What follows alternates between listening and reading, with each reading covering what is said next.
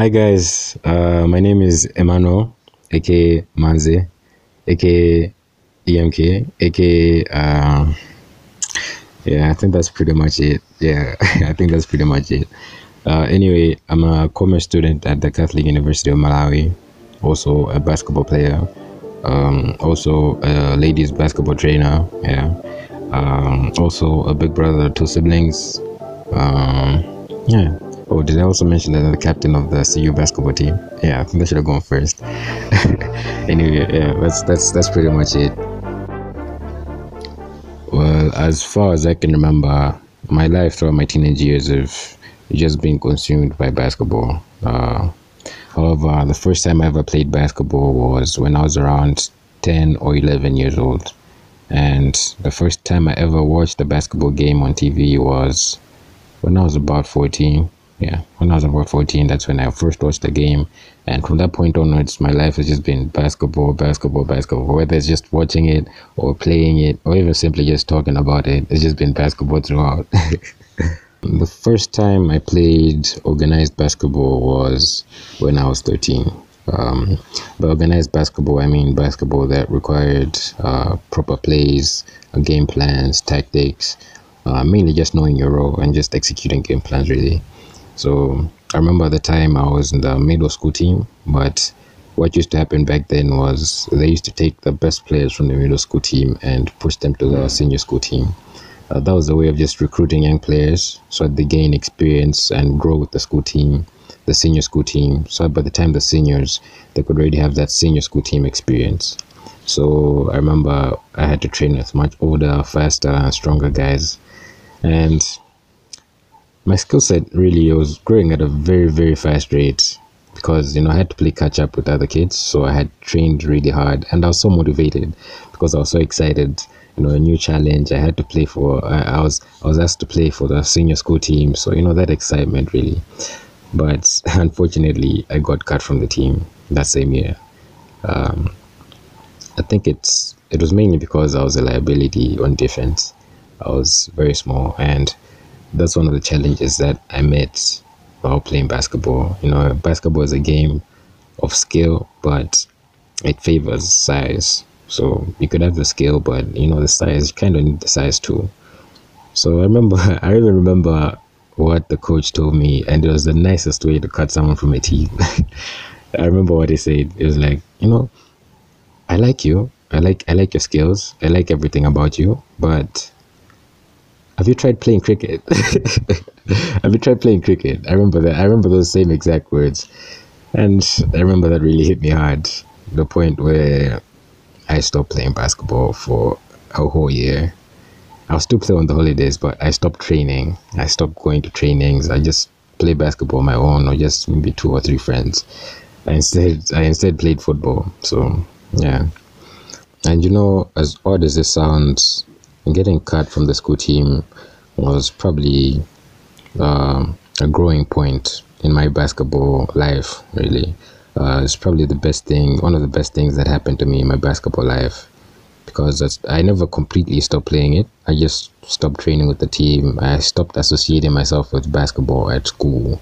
I continued playing it on the holidays, of course, with my friends, but it was just for fun this time. I just played it for fun, just out of the love of playing basketball. But the more I played with my friends on holidays, I started to see how dominant I was getting on the court, you know. So I remember after a whole year of not playing basketball, I decided to give it another try in Form 5. I like to think that Form 5 was the year that I grew the most as a basketball player. And I think that's mainly because of the way I trained. I trained with that extra gear, that extra motivation, and I just trained to improve myself, really. Every time I stepped on the court, I tried to do something new, something that I've never tried before. And I think that's thanks to YouTube, honestly. YouTube helped me improve as a player because before I played basketball, every single time I'd be watching YouTube videos.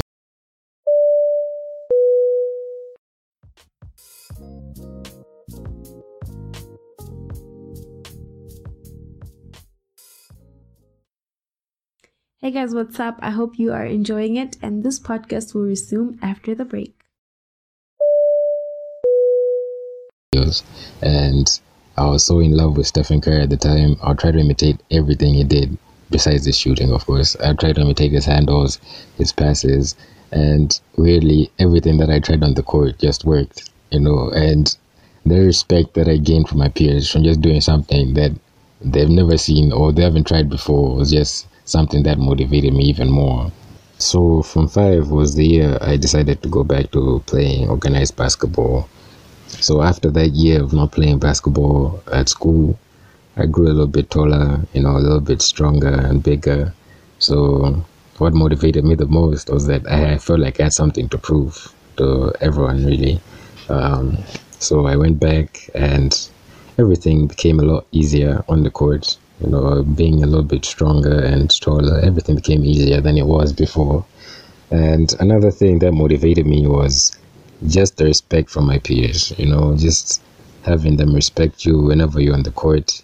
Some of them, just that fear they have when you're on the court. I feel like that's something that everyone strives for.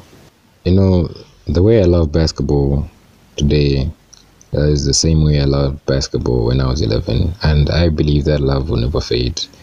But what I love about basketball the most is just, the fun that I have when I'm playing basketball. I love the competitiveness, I'm a very competitive guy. So I love that competitive nature that it brings out when I'm playing it. And just the trash talk, honestly. When I play basketball, I think I'm the loudest person on the court. So I love that. The fact that I can express myself while playing the sport is just something that I really love about it. Basketball, to be honest, has inspired me in a lot of ways. It's taught me a lot of things. It's taught me to persevere. It's taught me to be persistent. It's taught me to be patient with myself, really. I look at life the same way I look at basketball, as odd as that sounds, but just like basketball, life's goal is to win no matter what. And you always have a game plan. And that game plan is just the path you set for yourself, that path you want to go through to get to that win, right? That goal you set for yourself in life, that pathway you set for yourself is that game plan. And, just like in basketball, not every game is going to go according to what you planned or what you thought was going to happen. So, of course, you have to adapt. And in life also, there's so many obstacles, really. You have to adapt, but you stick to your game plan and you stick to that goal. You don't change because you've faced a few obstacles. And that's pretty much what basketball has taught me. And I remember a basketball quote, and it says, amazing players don't do extraordinary things. Rather, they do the ordinary things better than everyone else. You can apply that concept in life itself. You don't have to do those extraordinary things. Sometimes you feel pressured that this person is doing this much, much better than me. What you can do is just what you're good at, stick to what you're good at, work hard at it, do it better than everyone else. And no matter what's going to happen, you're going to be successful.